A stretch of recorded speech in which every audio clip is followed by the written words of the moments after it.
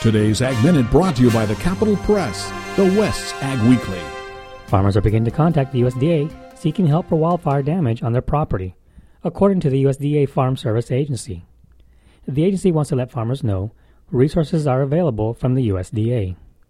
The agency recommends growers who have suffered damage to collect documentation, including photos, and to contact the local FSA office. Livestock producers may be eligible to receive financial compensation under the Livestock Indemnity Program.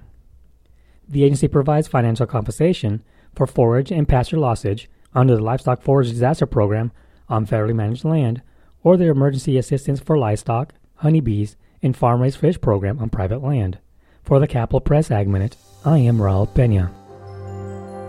For more agriculture news and information, turn to the West's Ag Weekly, the Capital Press, and capitalpress.com.